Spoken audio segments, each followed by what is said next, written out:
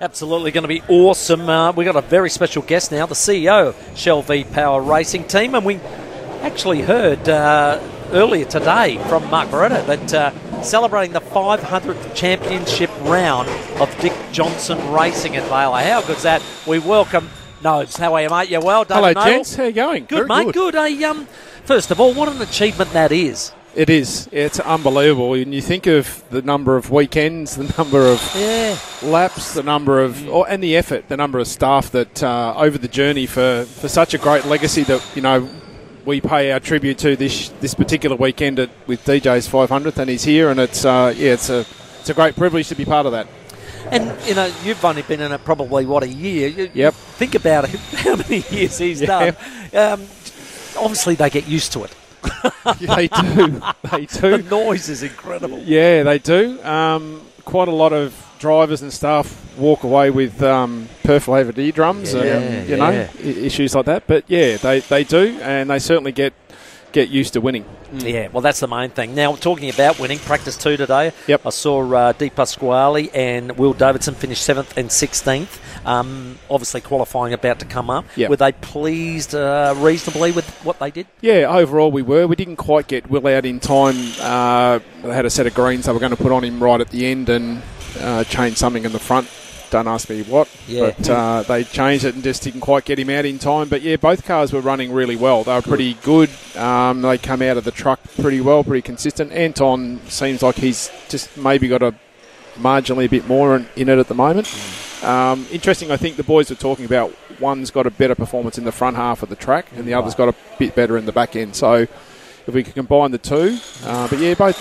Both the groups are pretty confident about getting in the top 10. So Anton's about 4 tenths in front at the moment in terms of just the practice time, which is good to see so far.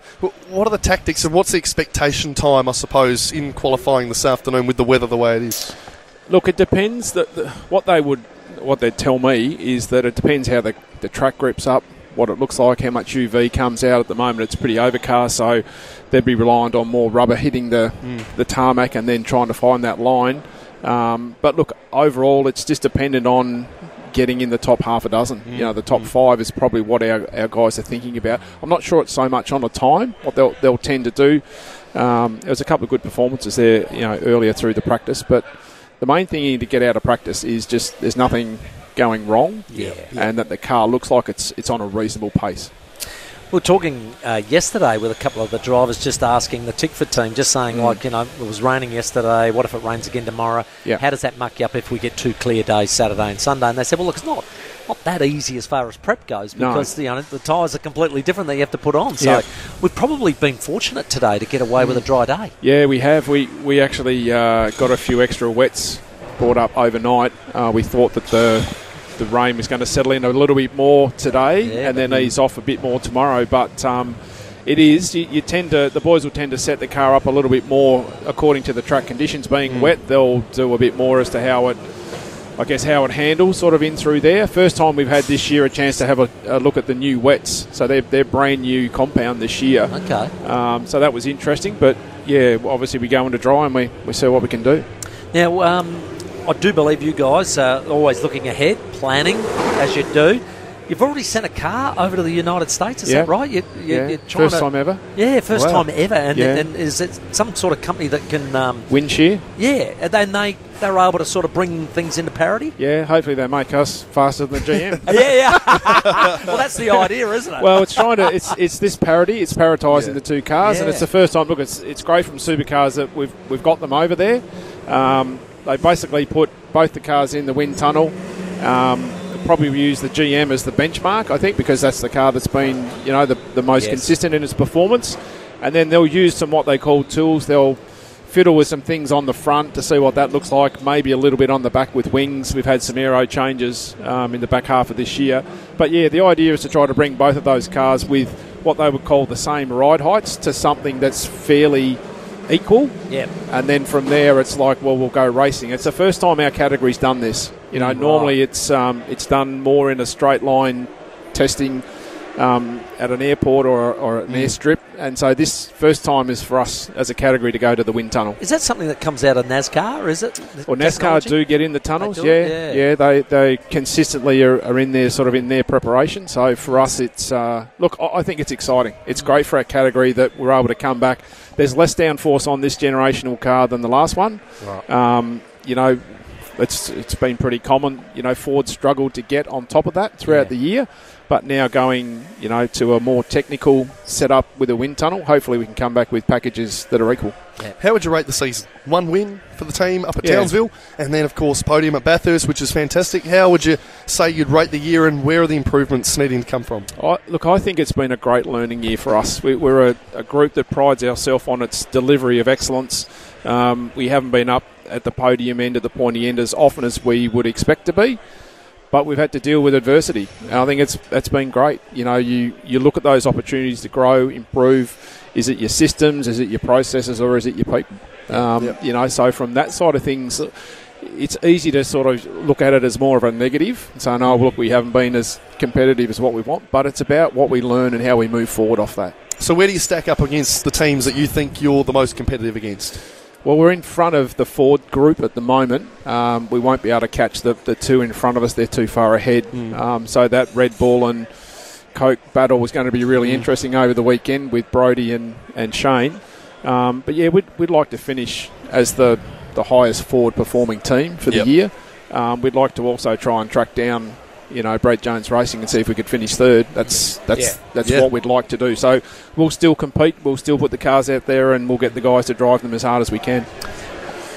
I'm interested and intrigued by NASCAR's interest in us. Yep. Yes. Now, obviously SVG's going over there. I think they're chasing Brodie Kostecki as well. What is it that they like about Aussie racing?